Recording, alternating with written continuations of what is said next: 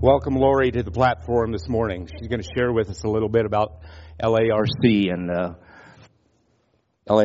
and Domestic Violence Month. That's right. Well, first of all, I'd like to say thank you to all of you because we had a wonderful fundraiser Friday night, and I know that many of you have donated to that. Many of you have been supportive of that, and I want to say thank you, thank you, thank you.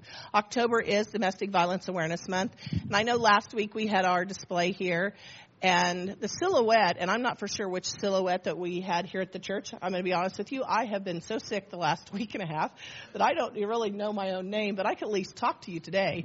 Those of you that heard me speak Friday night went, oh, she can't even talk. A little froggy. But I just want to give you up to date. This year we provided services to 583 persons, and of those, 474 were new people. And so that means that over 90% of the individuals that we provided service to in 2017 were all new people. And so they were new people to service. They weren't people that we've been continuing to provide services to. And this is across our 6-county area. We have Grant, Haskell, Morton, Stanton, Stevens, and Seward counties. And so if you look at the state, I always tell people this is the corner of the state where the 3 across and the 2 high.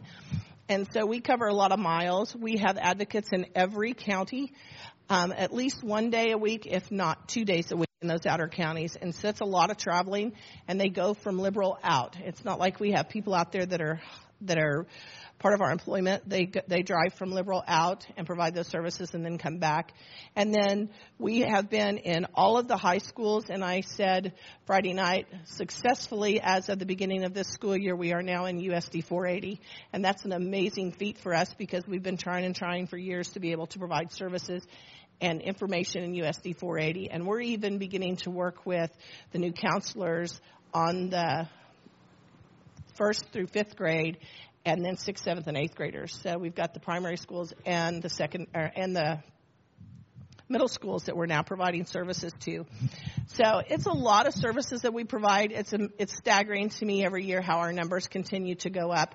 And I think that's only because of awareness. I think it's of people like all of you that see our information, you see people in need, and you refer them to us. And that's the biggest thing that you all can do for us is to refer people to our services, and we appreciate all that you do for us.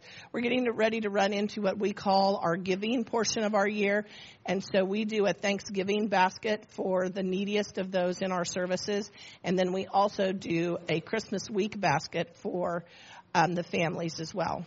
I put you on the spot. What portion of that number that you talked about were children? Oh, I'm sorry. We served 126 children out of that 583 last year. Think about that. And as I said, the thing about those children is when I first started 5 years ago, we were providing basically what we call secondary domestic violence services to children, and the children number was very low. But now our children number is very high, and the scary part of that is they're what we call direct sexual assault victims. And so if you think about those children across our area that are being sexually assaulted, and I think the interesting thing is guys, the one thing about sexual assault is we tell people all the time, it's not the guy jumping out of the bushes. Yeah. It's not the woman jumping out of the bushes. And I'm going to say that because women can be perpetrators just like men can. And I think that's the important thing for people to understand. These are people that these children trust. These are their mothers, their fathers, their aunts, their uncles, their brothers, their sisters, extended family, best friends of families. And so it's important that we teach our children, and that's as we talked about being in the primary schools, is that kids understand what is safe and what isn't safe, and we don't talk about what's normal, but we talk about what is appropriate and what isn't appropriate. And so hopefully those children see that when we provide this information, and if something's going on, then they can disclose, and whomever they disclose to. And the thing I tell people, they say, but are you not mandated reporters? We are mandated reporters for anybody under the age of 18. But we always hope that by the time we receive those people into services, that they have disclosed that information to someone else, so we don't become their mandated reporter, because we want them to be safe when they come to us, and everything they tell us stays with us. So we don't want to be caught up in what's going on as far as having to be part of that system to provide testimony. Yeah. So we always want to be the secondary person that actually is told. So normally they're referred to us by law enforcement, by our SANE nurses at the hospital, and different things. So we do provide a lot of services for children. And one thing we do at Christmas is we put all the children that we have in service on the angel trees. And the angel trees have typically been, and I'm going to say this because I haven't had this conversation yet, but typically Roger Crossman Insurance has an angel tree for us, and then Dillon's also as well. So if you see those angel trees out in the community, those are our kiddos that we put angel trees out there. And I think last year we had 75 kids we put on the angel tree. So we have some moms that say, no, we don't want our kiddos on the angel tree. We're okay. Things are doing well. But we have some that are just so needy that they really need that. I'm trying to think. We served before school with what you all did here for the single parent care day and the other children. I believe that we provided enough stuff for school bags for over 50 kids this year. Wow. So, yeah, there's a lot of need. But thank you. Well, thank God for Lori, the LARC. And it's really amazing to me that on Lori's board are 3 members of our church, Leonard and George and Belinda. George, you aren't? I'm sorry. Leonard and Belinda. Okay. For some reason, I thought George was. It's such an important thing. I mean, think about that. That number of children, that number of clientele that have been served. And I just want to add this, we were grateful for being able to serve a number of the clients of the LARC for Single Parent Care Day. But it doesn't stop there. We've given food that Convoy of Hope has given. Gary and his friend went to Springfield and brought back an entire trailer load, and we're getting ready to again. And all of that food has either gone to needy people right here in our own church, or the LARC, or the Stepping Stone homeless shelter. That's being Jesus. Feeding those who are hungry, giving water to those who are thirsty, clothing the naked. That's what Jesus is looking for in His people. So thank you, Lori. Thank you for sharing with us. I do have, before I preach, just one more announcement that came into the office after Belinda had already printed up the other announcements, so I wasn't able to get it to her in time to share this. We have a new program in our community, and I know Lori is familiar with this as well. It's called Socks of Love. How many of you know what the number one need of homeless people is? Socks. Got winter coming. And an organization that is throughout the country, but has just, at least to my understanding, has just come to Liberal, has organized a sock drive. Now, unfortunately, this information has come to me only 1 week before the sock drive ends. It ends on November the 4th. But what they are asking is that we donate pairs of socks. What kind? Well, they don't need to be dress socks, put it that way. They need to be socks that will keep people's feet warm. And new ones, yes. We don't want your socks. We want new socks. And there's a number of drop-off locations: Brown Shoe Fit, Westlake, Ace Hardware, Standard Supply, Cato. Is that the right pronunciation? Yeah. Pink Panther, it's Cato. So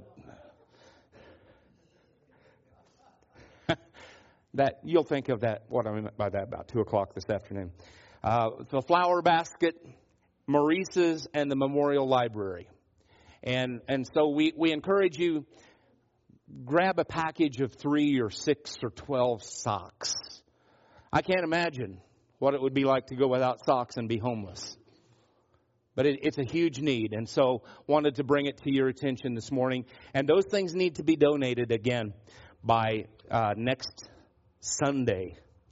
And they will be distributed following that. So thank you for indulging me on that one more announcement. Now, we are in part 2 of our new sermon series, God is Good. God is good. And we're going to be doing this sermon series clear through the end of the year. So it's going to encompass all of the holiday stuff and everything else. But I wanted to start now because there's so much to say about a good God, right? And this morning we're in part 2, and I would just want to start what I have to say to you by asking you a question. What are you hungry for? I'd probably get a broad range of different answers. Some of you might name some food that you're hungry for right now. Some of you who missed the donuts this morning, you might be considering going back and getting one of those, but you're out of luck because they've already been removed. When you ask a question like, what are you hungry for, many people start looking and examining their physical appetite. Maybe thinking about a big greasy cheeseburger and french fries right now. I don't know. But there are others who would move beyond just food and say, well, I'm hungry for relationship, or I hunger for people in my life because I'm lonely.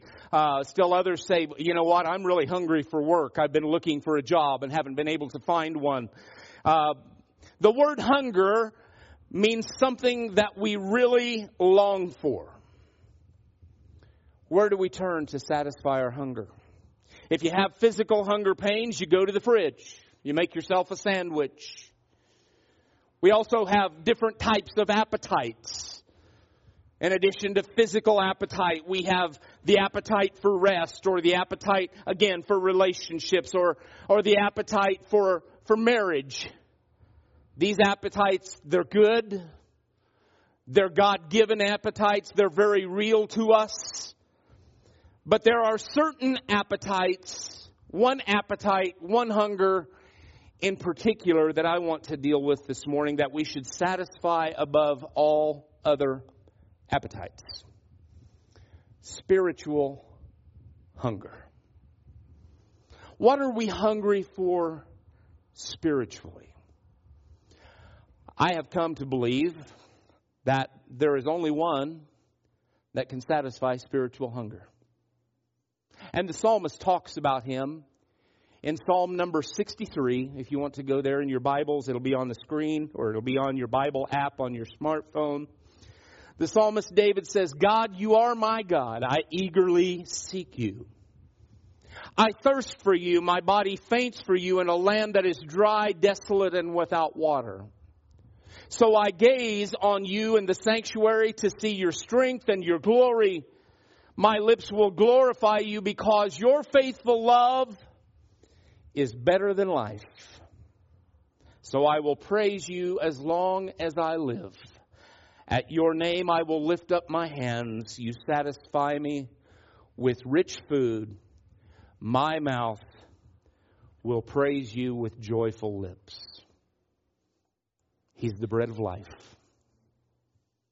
He's the one, the only one that will satisfy our spiritual craving. Now that takes it to a whole new level, doesn't it? How many of you have ever had a craving? Some of you ladies who've been pregnant, I know you had cravings. Some of them I don't understand, but there are times when I crave for something. And my cravings are a lot different than Brenda's. I crave a lot of things that Brenda turns up her nose at.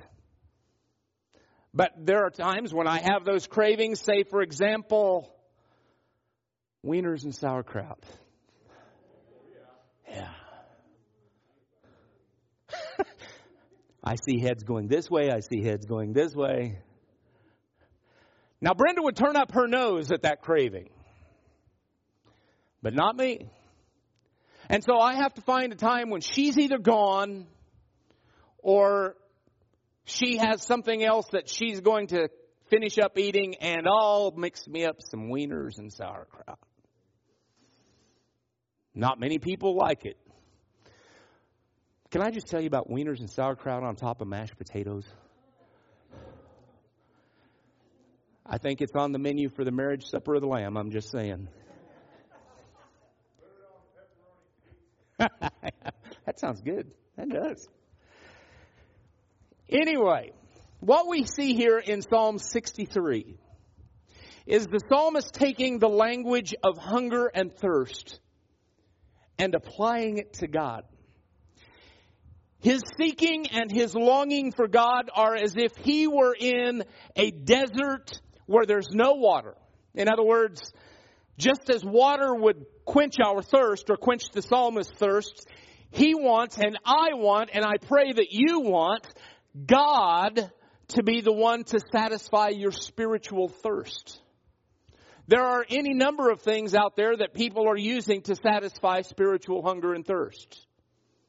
But I'm here to tell you this morning that only God, our God, Jehovah God, can bring lasting satisfaction to the cravings of our soul. I have two goals in this message this morning.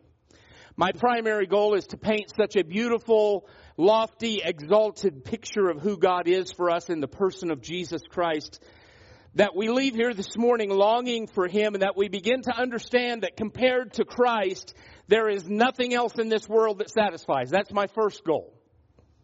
But my second goal is the flip side of the first one.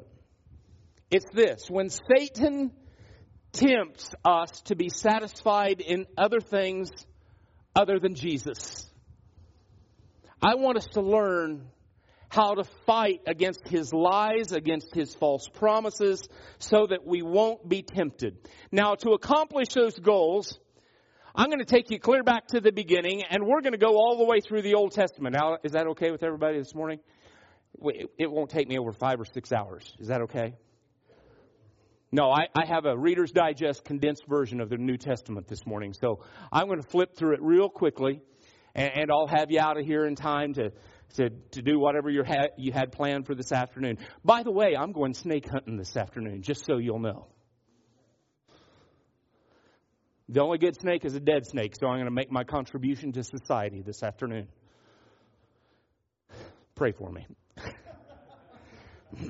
So, as I said, I'm going to begin with some Old Testament passages, and I'm doing that so we'll have a context to understand what my main passage of Scripture is going to be, found in Matthew chapter number 4, the first 4 verses here in just a few moments. But Satan wants to deceive us to believing that God is holding back something from us. That God is not good. That God doesn't provide for us.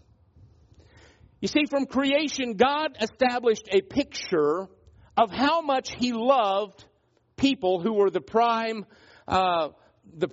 focus of his creation. He created all the other stuff, and then when it got to the good stuff, he created man and then created woman from the side of man. And even then he said, it's very good. And he enjoyed full fellowship and communication with his creation, the man and the woman that he made. And it was complete and undying love for them.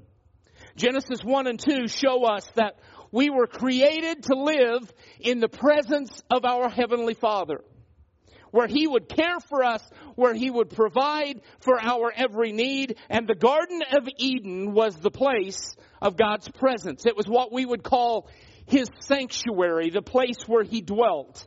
And from the very beginning, we see God establishing this picture of himself, the sovereign ruler, giving his prized creation, which was man, authority over the rest of creation. And he did that in order that he would care for it, have children who would also reflect God's glory, glory as being the image of God. That was tough to get out for some reason. And spread the glory of God all over the earth. Man would live with God. God would provide for man's every need. And he told Adam, he said, Adam, you can eat from any tree in my garden. Anything that you see here is yours. You are living in my house, my sanctuary, and I will take care of everything. But he didn't stop there. God put a test in there. He also said to Adam, Adam, you can have anything, anywhere in this garden, except from the tree of knowledge of good and evil. So here's the test in a nutshell. He said to Adam, Adam, are you going to listen to me? Will you obey me? Will you come to me? Will you trust me to tell you what is right and wrong? Will you obey my voice? Well, we know the rest of the story. We come to Genesis 3, and the serpent tempts Adam and Eve with the question. He says, is God really going to provide for you? Is God's provision good enough for you? Now, that's my translation, of course. What's happening here is the devil is questioning the promise that God has made to Adam and Eve. He's saying to them, you don't see this right now, but God is holding something back from you. God's withholding something from you. And if He really loved you, did you catch that? If He really loved you, He wouldn't withhold anything from you. So therefore, you have to grab it for yourselves. You have to get what God is withholding from you. Well, Adam and Eve quickly discerned. He's talking about the tree of the knowledge of good and evil. He's talking about the fruit on that tree.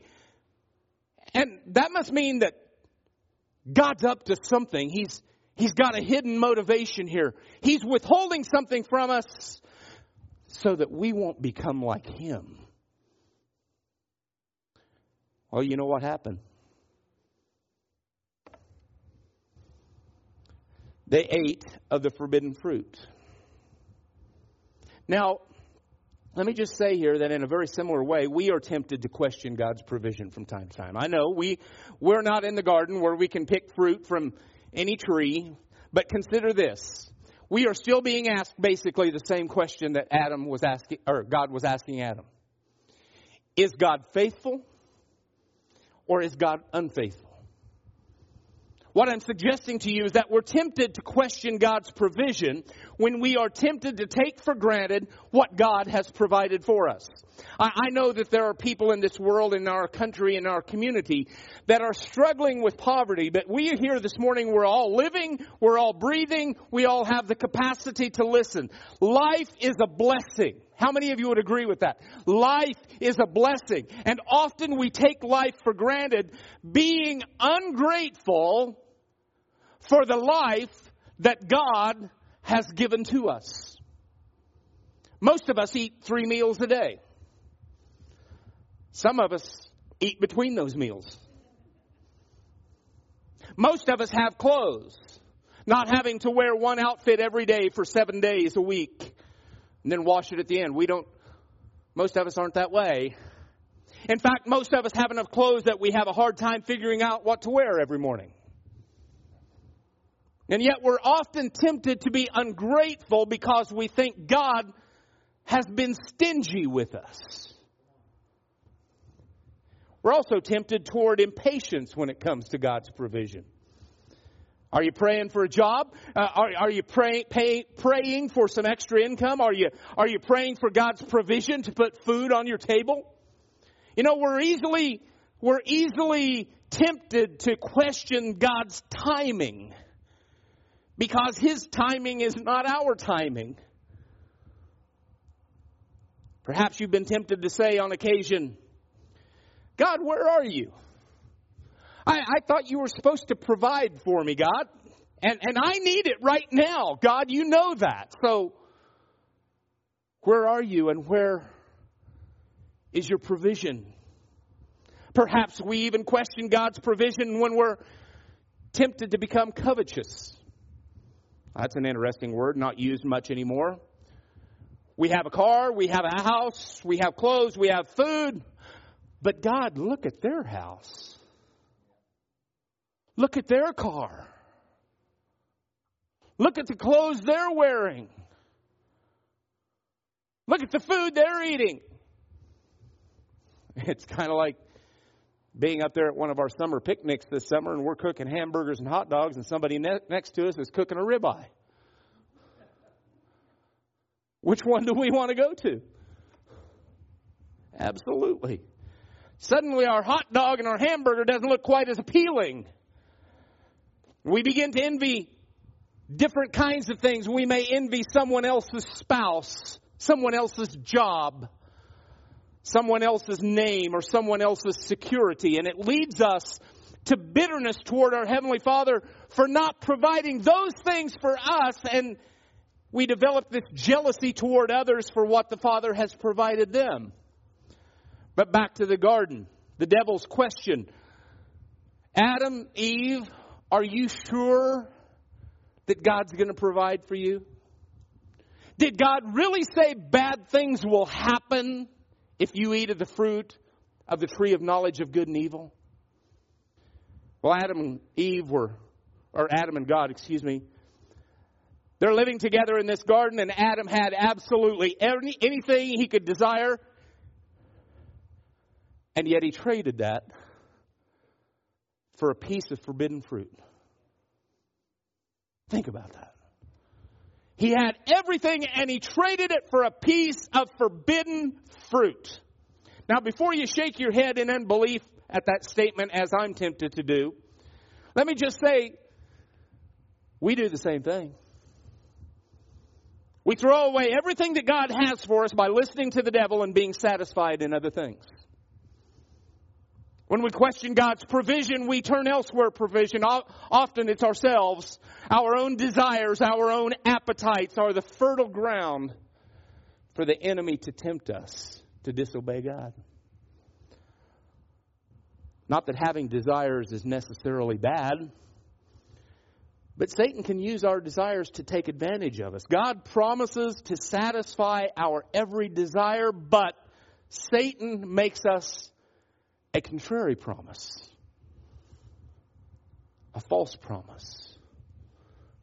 Well, if you'll just eat of this fruit, you'll be completely satisfied. You won't have to worry about whether or not God has withheld something from you.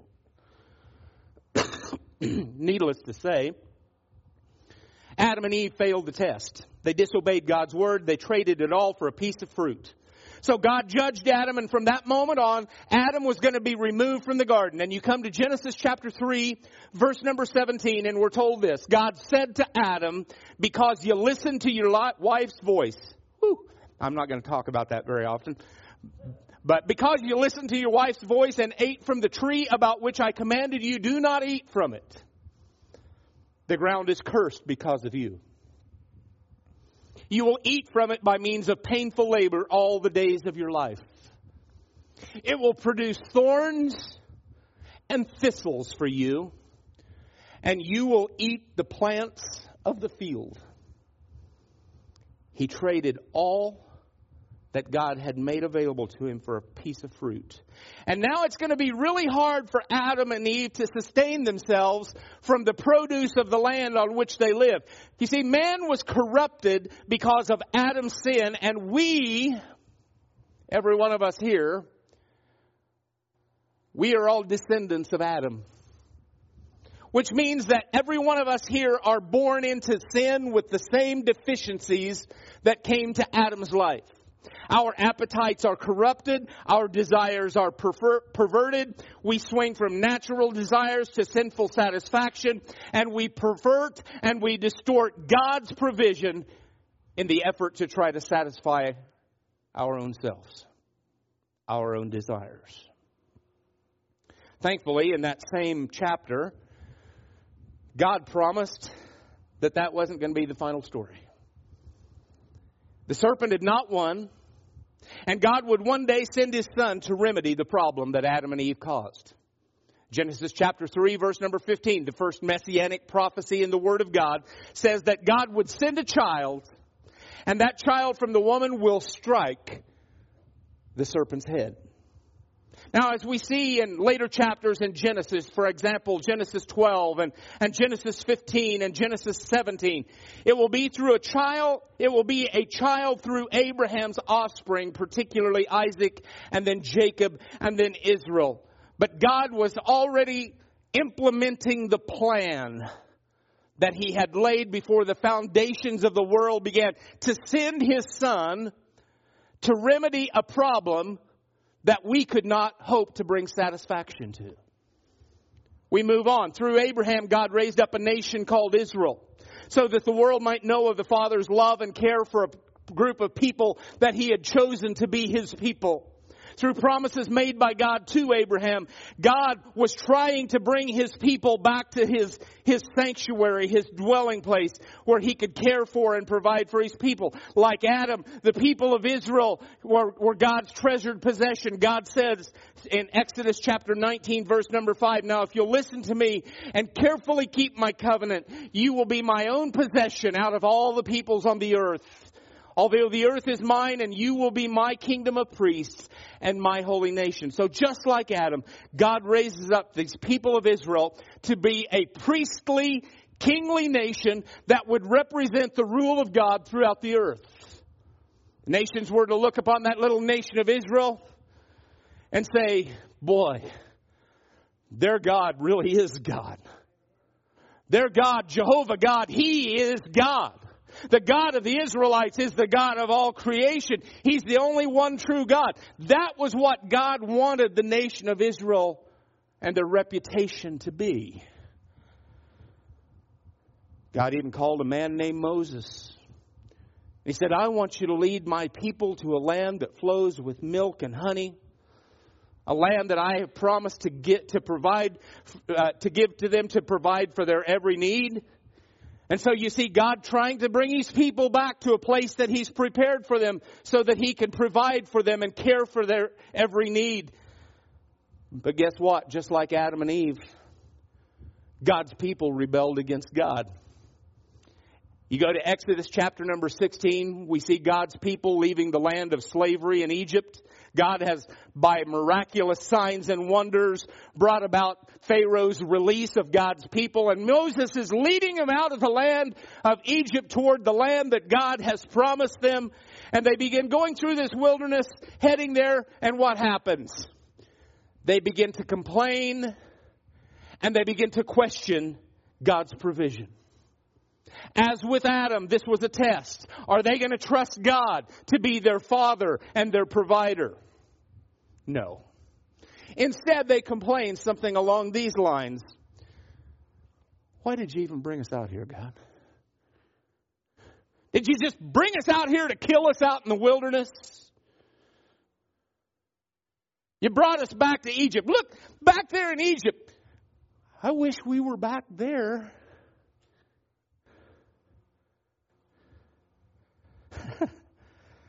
They're willing to throw away the promise of God's presence for leeks and cucumbers and meat pots.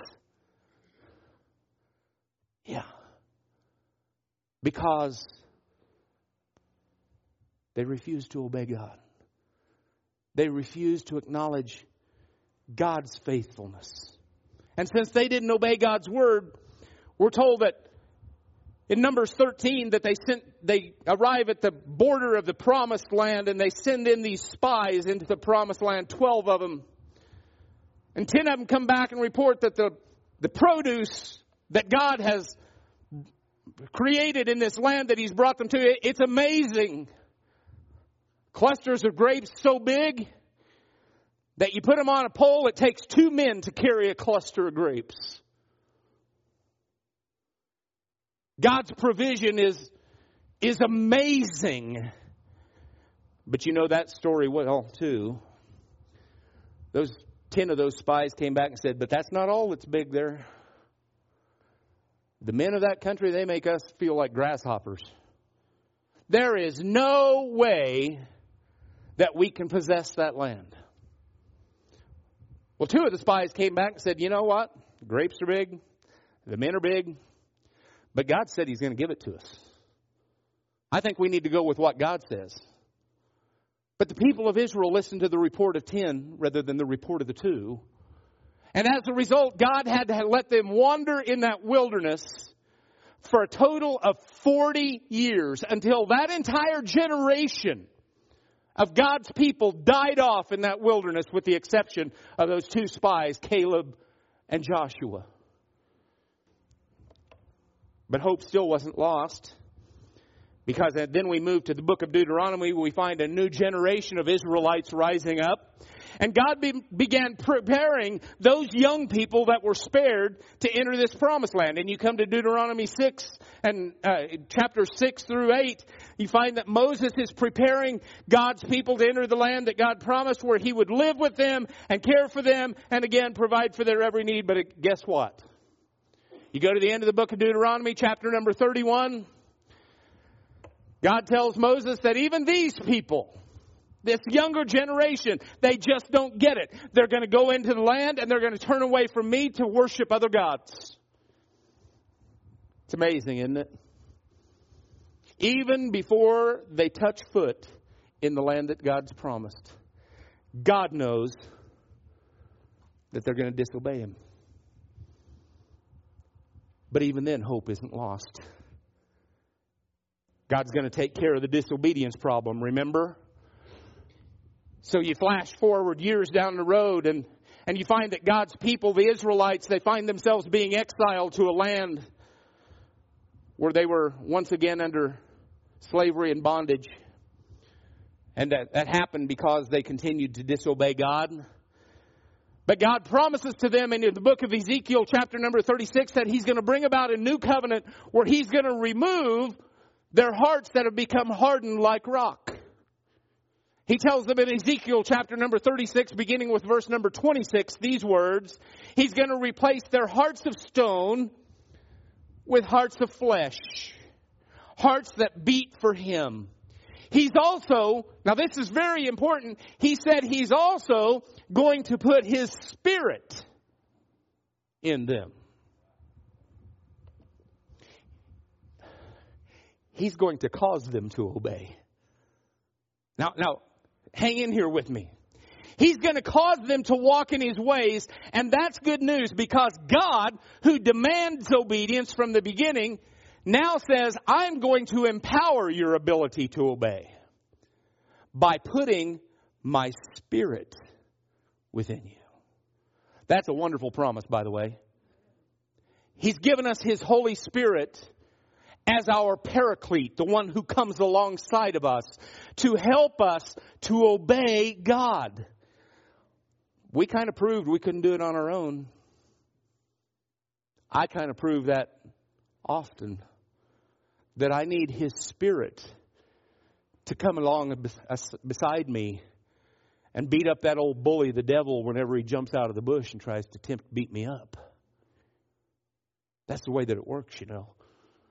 He's going to put his Spirit inside of us, and he's going to empower us with the ability to obey. The God who makes demands of his people is going to ensure by grace and power, through a new heart, through his Holy Spirit, that God's people will ultimately follow him and obey what he's told them to do. Now, Adam was God's son. Israel was God's son. But then we come to my text. That wasn't an introduction. That was the most of it. So breathe easy.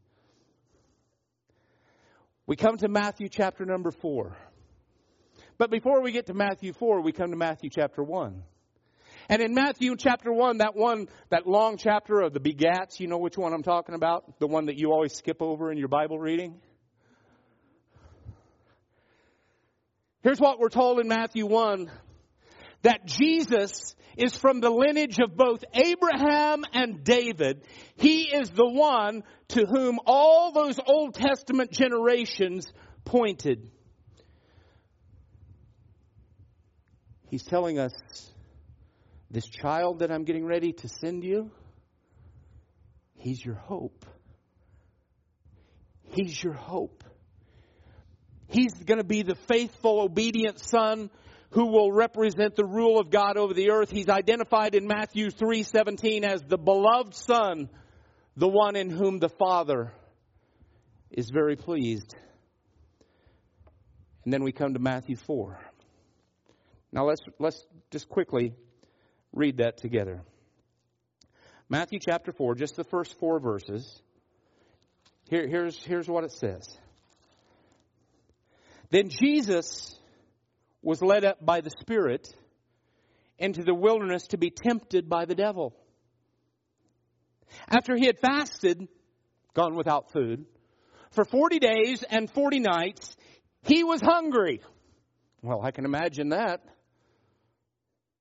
But then the tempter approached him and said, if you are the Son of God, tell these stones to become bread.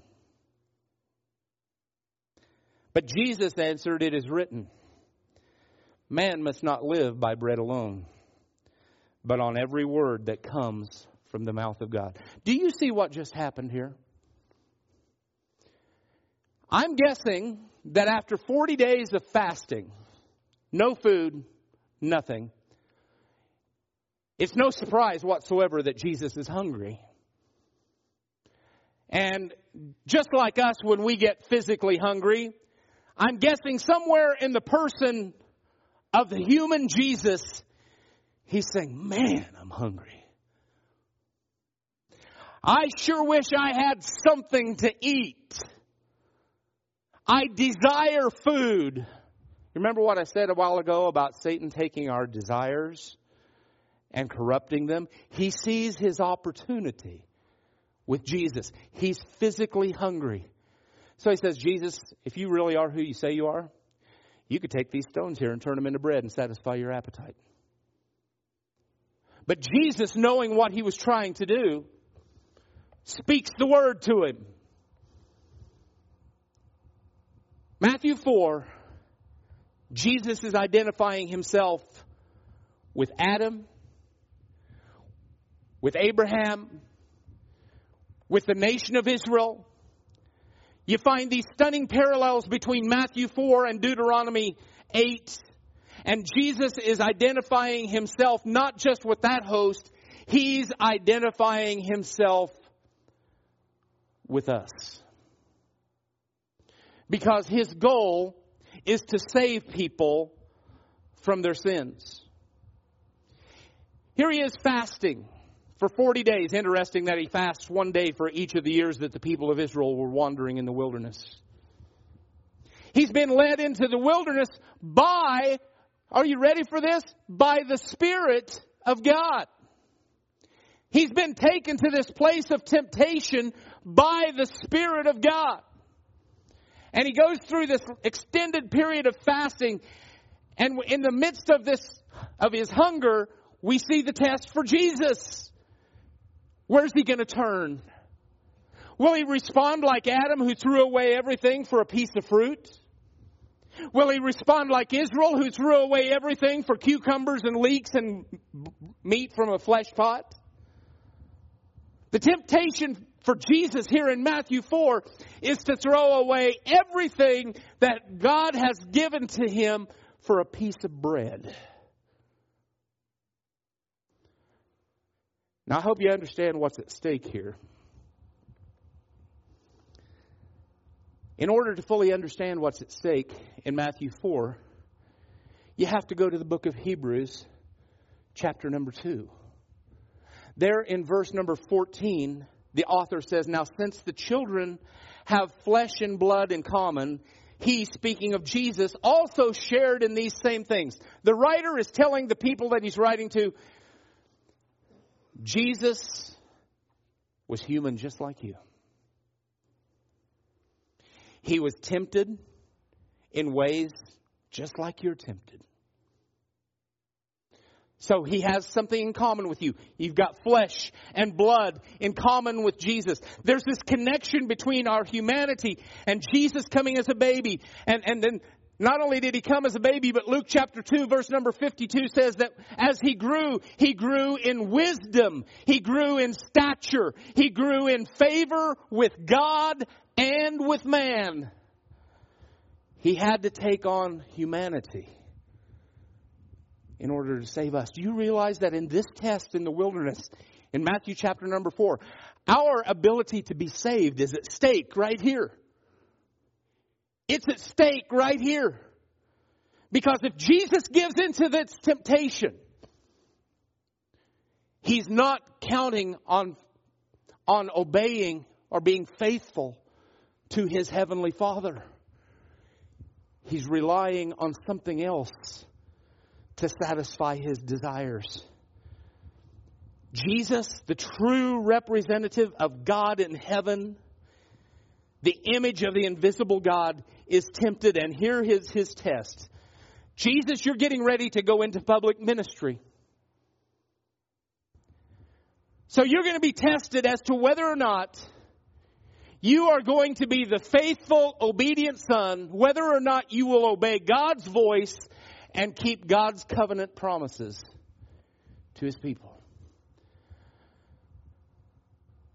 Jesus is the one whom God has sent to crush the serpent's head back there in Genesis. Remember that? But he has to do it not as God. He has to do it as man. Flesh and blood. Just like you and I are. And then the writer to Hebrews goes on in verse 15. He says, to free those who were held in slavery all their lives by the fear of death. For it is clear that he does not reach out to help angels, but to help Abraham's offspring. Friends, there are no redeemed angels. Just throw that in. The writer goes on, therefore he had to be like his brothers. That's us. Had to be like us in every way, that he might become a merciful and faithful high priest in the service of God to make propitiation for the sins of the people. In other words, he had to be tempted like we are in every respect. He had to face the devil in every respect just as we do, because verse 18 says, for he himself was tested and has suffered.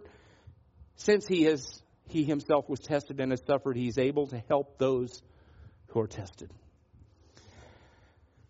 Okay, let me cut to the chase. How many of you are ready for me to cut to the chase? Jesus had to go to the cross. He had to bear the penalty for God's wrath against sin. God's wrath was poured out upon his son Jesus as a man. He was human. He had to suffer the horror of the cross. When the enemy came to him in verse 3 of Matthew 4, he says to Jesus, if you are the Son of God, tell those stones to become bread. In essence, he's saying to Jesus, you might be a man, but you have divine power. And with that divine power, you can turn stones into bread and satisfy your hunger. And Jesus says, man can't live by bread alone, but on every word that comes from the mouth of God. Do you realize, friends, what's happening here?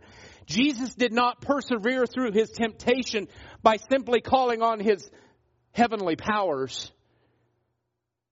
He didn't do it that way. He faced temptation in his humanity, filled and empowered by the Spirit of God.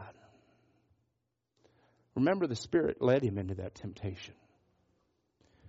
He was showing the enemy, you have no power against the plans and the purposes of my Spirit. Now, friends of 2018, that ought to be really good news. The enemy has no power to those who are led by the Spirit of God. He has no power.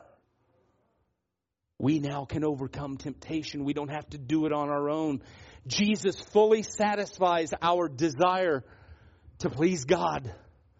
He makes it possible for us to please his heavenly Father. Jesus says to Satan, you know what? I'd rather obey God than eat food. Even though my flesh is hungry, I'd rather obey my heavenly Father than eat food. To obey is better than a piece of fruit. To obey is better than leeks and cucumbers. Jesus submits himself to the Father's will, and he does it to save us. I'm hurrying, I really am. What he's doing at that very moment, he begins to crush the old serpent little by little. He rejects his temptations. He empowers his people to begin to reject the enemy's temptations. And 3.5 years later, he goes to the cross And he says to him, in essence, Satan, you've held over my people this threat of death. The penalty for their sin, you've held it over them for 4,000 years. And when he hung on that cross and when he breathed his last, he accomplished the work that he set out to do when he said, it is finished. Satan, no longer can you hold the threat of death over him.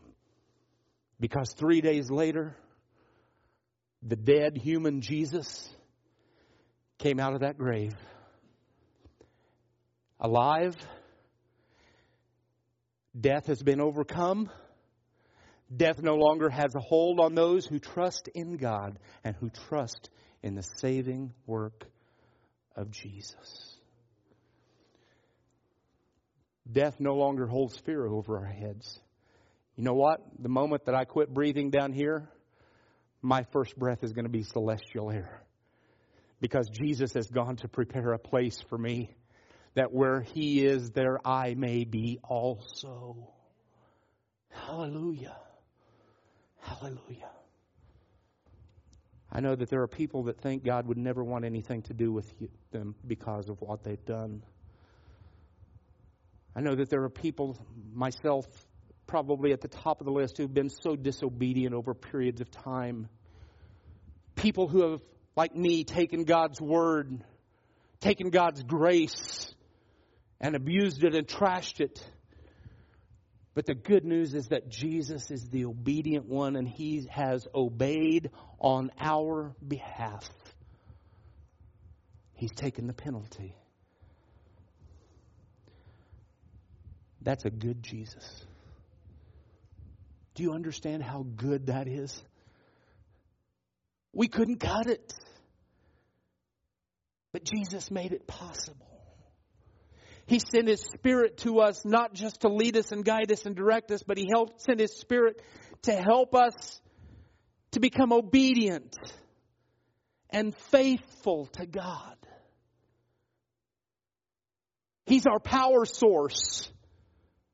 When the enemy comes against us like a flood, the Bible says the Lord will raise up a standard against him. That standard is the Holy Spirit. The Holy Spirit tells the tempter, these people belong to me. You can't have them. And He empowers us to make the right choices when faced with temptation. Why? Because God is wanting to take us to a place where He'll always provide for our every need. Like Adam in the garden, we'll be able to eat from any tree. We'll live in the presence of God, and God will provide everything we have need of. That's the Bible. That's the Word of God in a nutshell, friends. And it all speaks to the goodness of God. He is so very good. I know that some of you during the course of our service took communion, and that's fine. Should have probably made that clear because that's the way we've been doing it. But for the rest of us that may not have partaken in communion at that time, or even for those of you who have and want to do it again, that's fine. What I want to say to you this morning is that we have fleshly appetites. We have earthly hunger and desires. But for our spiritual desires, there's only one that will satisfy. Jesus said in John chapter 6, verse number 35, I'm the bread of life. I am the bread of life. Verse number 48, I think I said 35. If you satisfy people with bread, or cucumbers, or leeks, or flesh pots, and you never offer them the hope of Jesus Christ, they're going to die. Their bellies will be full, but they're going to die empty. Because Jesus is the only one that can satisfy. When we come to the table of the Lord, it's a picture of a longing that we have. And that longing is one day we're going to sit around the table of the King. And every desire of our life will be satisfied in that moment. And when we observe communion, as we're getting ready to do, musicians, would you come? We are saying, Lord, you may say this. It's what I often do. Lord, I've tried this and I've tried that and I've tried the other to bring satisfaction and fulfillment to my life. But I've found that only you can fill the hunger, the desire of my soul. And not only did He fulfill our desire for our spiritual appetite, He fixed a big problem for us. He fixed a problem that kept us separated from God. And He's saying, if you'll accept the saving work of my shed blood, you can be reconciled to God. You can punch your ticket for that place where God's going to provide everything for you and withhold nothing from you. Is your ticket punched this morning? Every head bowed, every eye closed. You say, Pastor, I didn't realize that there was such a symbolic importance to Jesus being the bread of life. Didn't realize there was such an importance about Jesus being the water that satisfies. I'm here to tell you this morning, friends, God had a plan.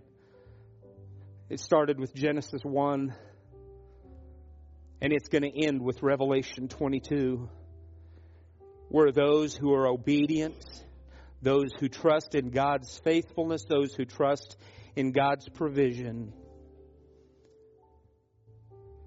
will be with Him in His dwelling place forever and ever. And as we come to the table of communion this morning, Paul instructs us that when we come to this table that we are to examine ourselves, to see if the things that He provided for us in the breaking of His body and the shedding of His blood